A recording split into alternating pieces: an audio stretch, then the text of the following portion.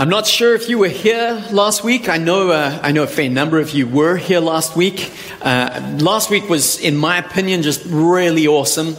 And what I mean by really awesome was just kind of seeing what happened with the children and the Harvest Festival. I got to tell you, I was in the activity hall after the service, chatting with somebody and kind of had this thought in my mind while I was kind of having this conversation over a cup of coffee. Because while I was having this conversation, I noticed the devil run past. And the devil was being chased by someone. And I was like, yeah, you go, devil. You got no business here. You know how the story ends. And then I was like, oh, wait a minute. That's somebody's child dressed up. And so I was like, okay, Lord, just bless that devil. Bless that child. Bless their family. And if that was your kid, hey, my distorted sense of humor enjoys the irony of it all. But how awesome to see kids coming in and bringing friends and families coming in and just receiving and being a part of the activity and part of the life. And that just fires me up when I see people saying, you know what, it doesn't matter what you look like. It doesn't matter what you wear. Come along. Now, I wish I could have overheard the conversation between those parents and those kids. I don't know what happened there, but I'm like, it really doesn't matter. Come and hear and receive the gospel. Come and hear of the good news, the love that Jesus has. I don't know about you, but that's what I want to see more of. I long to see a children's ministry environment just overflowing. I think it's awesome that we're running out of parking spaces. I can't wait for the day when Lisa comes to us and to the board and goes, well, I've run out of Sunday school space. So maybe if you guys can meet in the activity hall and we'll do Sunday school in the auditorium, we don't mind, but we need more space. And that's what I long to see. That's what I dream about. That's what I pray about, because I know that as we impact those children's lives, we don't only impact them, we impact their families through them. We impact their communities. We impact the world around us as we change the heart of a child. And so when I think about not only children's ministry, but White Rock Baptist Church, I'm reminded that is the mission of our church. The mission of this church is to make disciples of Jesus Christ. It's to make men and women, young and old, who know Jesus as their Lord and Savior and who go out and tell others that Jesus is Lord, and who go out in service to their community. And so the mission is to grow by witnessing to the love of Christ, to the grace of God. The witness of this church and the mission of this church is always to go out.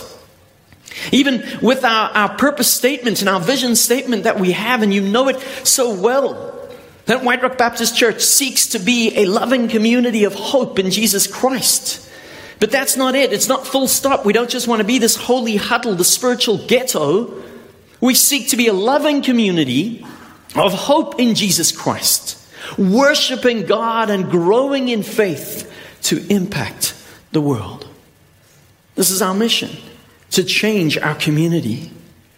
So I want to begin by asking a question, but actually I'm going to turn the question around and have you ask each other, because this way I can go get my water bottle that I left down there and nobody bring it to me. This kind of works for me. I want you to turn to the person next to you and ask them, are you a consumer or are you a contributor? Are you a consumer or are you a contributor? Go ahead, ask. And if there's nobody next to you, there's somebody in front or behind.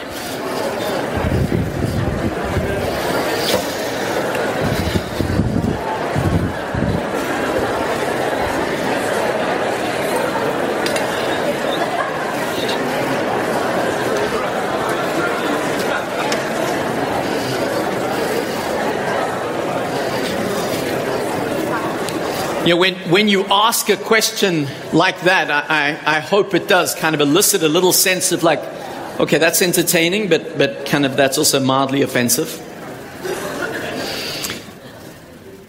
Are you a consumer or are you a contributor? Are you here for what you can get out of it? Are you here as a consumer, consuming services, consuming the Word of God and maybe growing fat on it, not applying it to life? Are you consuming programs and the programming that happens? Maybe you're even consuming the relational benefit of being with brothers and sisters in Christ and within a community. Or are you contributing? Now, I don't just mean financially. This isn't about your money. It's far more than that. Are you contributing to the mission and the ministry of this church so that the gospel of Jesus Christ might be proclaimed? So that the kingdom of God would be made known here in White Rock and South Surrey? Are you a consumer or are you a contributor? Why do I ask this question? For the same reason that I pointed out 2 weeks ago. There is too much at stake in the world around us. With churches closing their doors, with churches selling their buildings, with churches literally dying in our world around us, there is too much at stake for us to be a community of consumers who simply consume a service. And when what we're trying to consume runs out, we go, oh, well, I'll go and consume elsewhere. No, there is no space, there is no room in the body of Christ. Contributors are those who contribute to the mission so that it continues. Over the last couple of weeks, we kind of took a detour out of our regular series and looked at stewardship and giving and generosity. But today we're diving back into the book of Luke. We've been doing a series over a number of months as we've journeyed through the book of Luke. Today we pick up where we left off, and we pick up in Luke chapter 9, verses 1 to 9. It'll be on the screen in a moment. If you have your Bibles, you can turn to Luke chapter 9 if you've got a paper Bible or on your phone or some sort of device. Luke chapter 9, verse 1 to 9.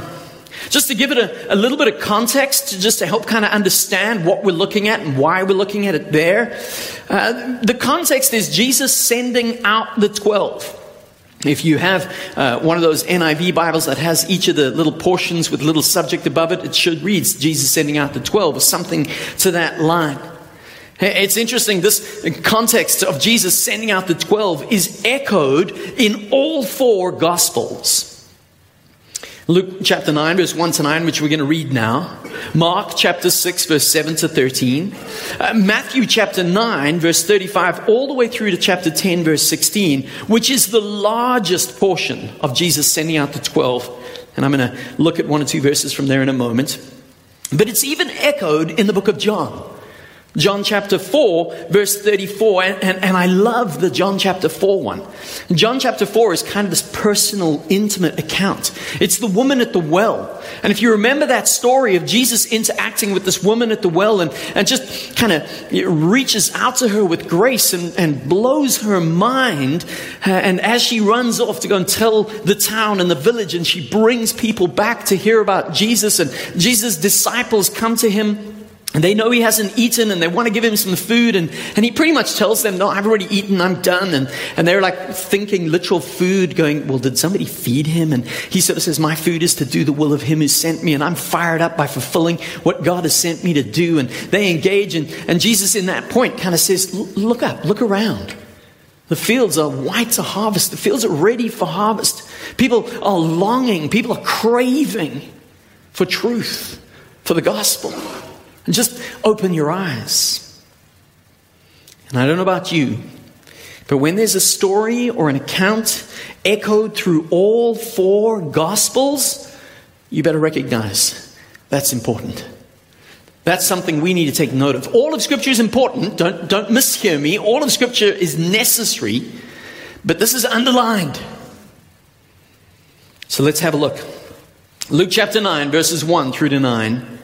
When Jesus had called the 12 together, he gave them power and authority to drive out all demons and to cure diseases. And he sent them out to proclaim the kingdom of God and to heal the sick. He told them, take nothing for the journey, no staff, no bag, no bread, no money, no extra shirt. Whatever house you enter, stay there until you leave that town. If people do not welcome you, leave their town and shake the dust off your feet as a testimony against them.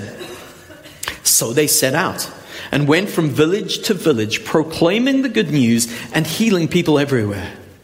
Now Herod the Tetrarch heard about all that was going on, And he was perplexed because some were saying that John had been raised from the dead, others that Elijah had appeared, and still others that one of the prophets of long ago had come back to life. But Herod said, I beheaded John. Who then is this I hear such things about? And he tried to see him. Now for this morning, for the context and what we're looking at, I'm not going to look at the opening few verses about casting out demons and healing. We touched on that a couple of months ago, and we will touch on that again in the future, no doubt. I'm also not going to look at the final portion of verses 7 to 9, because we covered that when we looked at Luke chapter 3 and Luke 7. And if you're going, well, I missed that, that's online, and you can watch the videos there. So why does Jesus send out the 12? Why?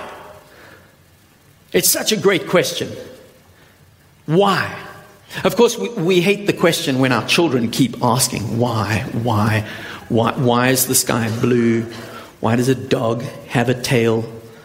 Why is it we can go out on the 31st of October and get candy from literal strangers that we do not know, but you won't let me on any other day of the year accept candy from strangers? Why? Author Simon Sinek wrote the book Start With Why. Why do we do what we do? Why do we do something? It's an important question. Why? Why does White Rock Baptist Church exist? Why are we right here and right now? Jesus answers the why. He answers it in Matthew chapter 9, verse 35 and following. And Jesus is moving from town to town, from village to village. He's proclaiming the gospel. He's revealing the kingdom is at hand. The kingdom is present. He's healing people. He's touching. He's changing lives. And as he's journeying with the disciples, we read of how Jesus is moved because he sees the crowds. And the scriptures say he sees the crowds and they look like sheep without a shepherd. They're harassed. They're helpless. And Jesus is moved with compassion. Jesus is moved to his very gut to make a difference, to reach, to touch. And in that context, Jesus looks out and he calls his disciples and he says, look, the world is ready. The fields are white. The fields are ready to be harvested. They just need workers. They need people to go into the fields, to go and collect the harvest. And so Jesus tells the disciples, pray that God would send. Look, now pray. Pray that God would send people to fulfill the mission.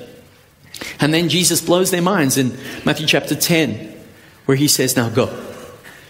He says it in Luke chapter 9, now go. He says it in Matthew and in Mark. Go. Go and answer that prayer. So look and see, pray that God would send, now go. Why do we go? Because Jesus sends us. We know it as the Great Commission in Matthew 28. Go into all the world and make disciples. Go. We cannot avoid the call to go. But why? Why go? Because the harvest is plentiful and the workers are few. Why do we go and tell the world? Because scores of people do not know that Jesus lives. This is why we run Alpha programs. This is why we have a children's ministry. This is why we seek to serve our community. It's to tell them that Jesus lives. And so when I ask a question like, are you a consumer or are you a contributor? Yes, it should force us to think through, am I here for what I can get out? Or am I here to go in response to the call of Jesus? Why do we go? Because Jesus tells us to go. How do we go? If we can answer the why, well, how? How do we go? Jesus answers this in Luke chapter 9, verses 3 and 4. Jesus says, take nothing for the journey. No staff, no bag, no bread, no money, no extra shirt. And whatever house you enter into, stay there until you leave that town.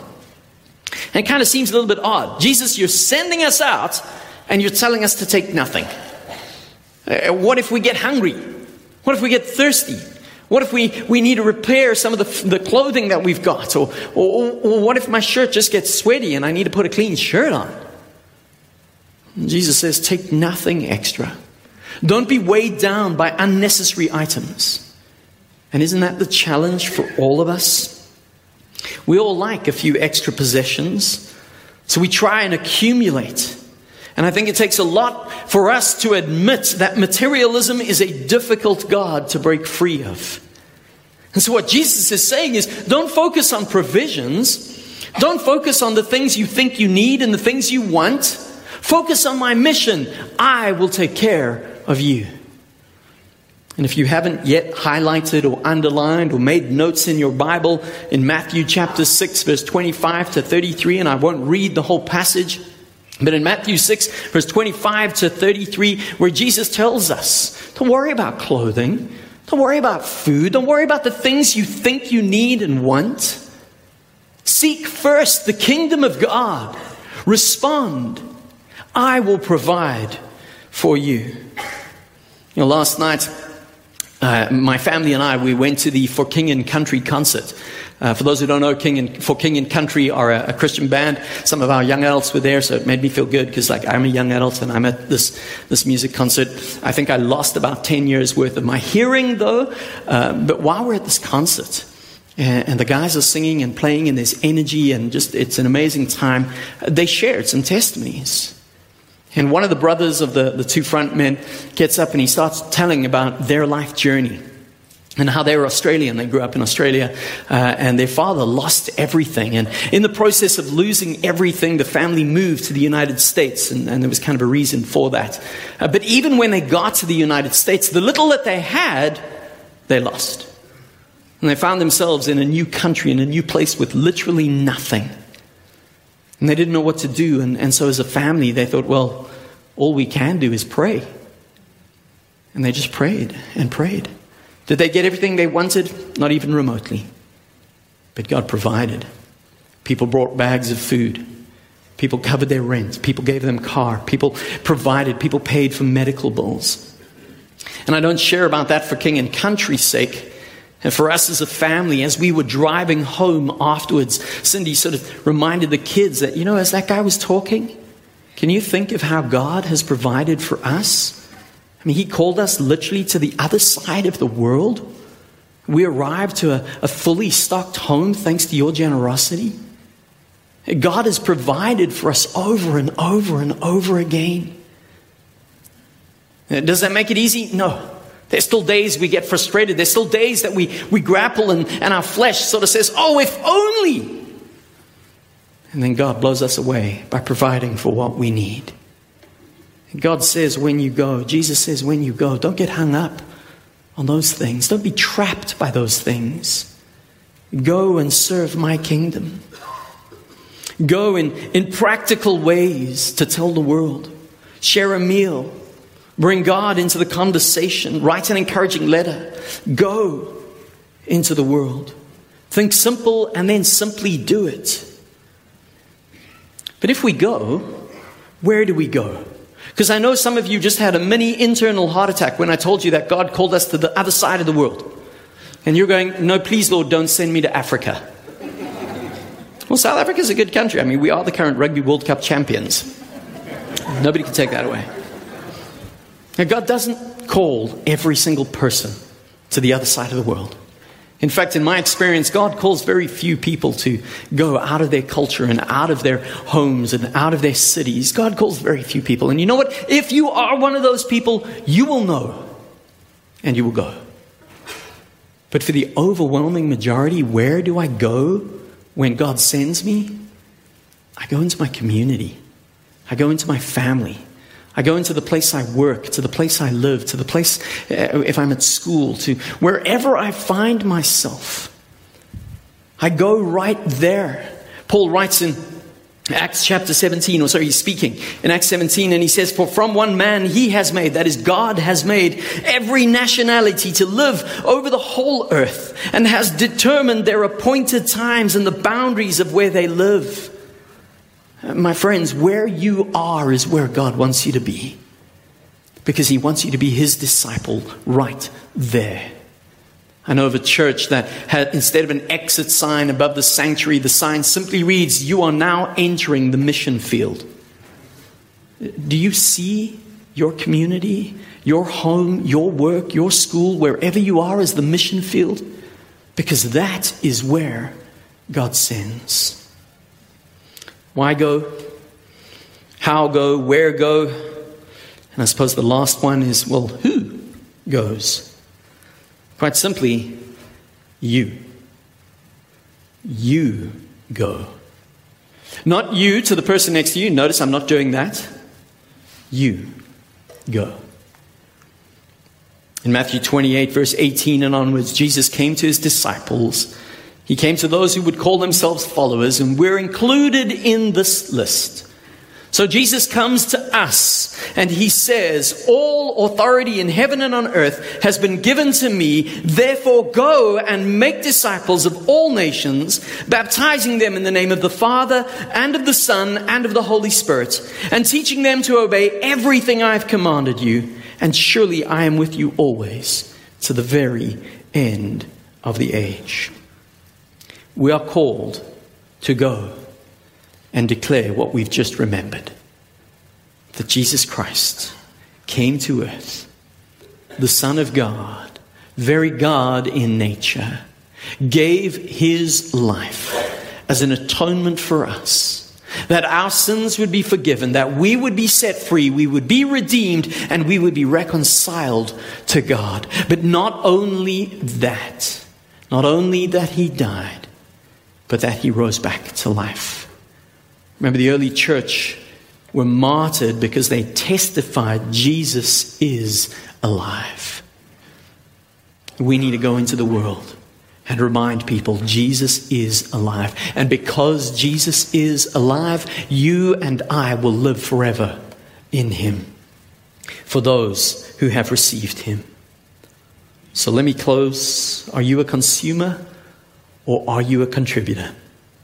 It is my prayer that together we would contribute to the mission of White Rock Baptist Church so that a world around us would indeed be impacted. Let's pray together. Jesus, as we hear your words from Luke chapter 9 echoed in the Gospels, go. God, I pray that your Holy Spirit this morning would open our eyes. Let us see a harvest field around us that is ready. God, that is ready for the gospel and ready for the message of your kingdom. And Jesus, as our eyes are opened, oh, would you help us? Help us to respond to that call to go. Wherever that might be, whatever that might look like, Holy Spirit, you lead us. Help us to seek your kingdom, to focus on you, to hand over that flesh desire for more or for stuff or for materialism, but rather to serve.